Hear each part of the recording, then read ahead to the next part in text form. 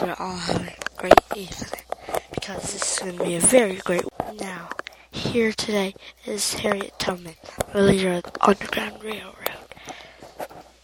Now, Harriet Tubman, would you like to speak or say anything? Yes, thank you all for letting me come here this glorious day. I'm very fortunate to be able to come here. Now, will you tell us how you did all those amazing things? Well, sure, but I used the help of other people. I didn't help everyone by myself. It would be too hard.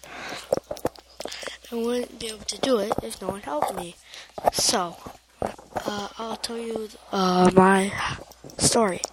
So, when I was born a slave in 1819, which was when I was born. My parents were slaves also. Then I escaped in 1849.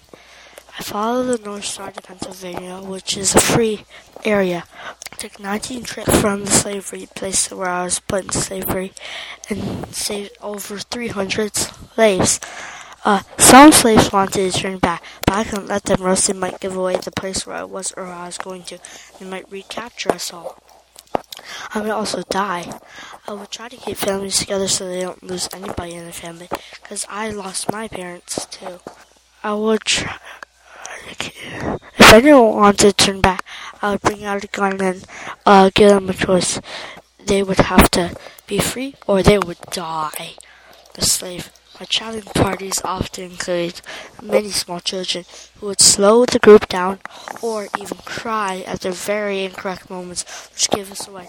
To solve these problems, I carried some alcohol. It would knock out little children for hours so that they won't cry or scream or yell or anything. I also tried not to take big groups of people, or else it would be hard to hide everyone when my old bosses or people spotted us. And, well, that's about it.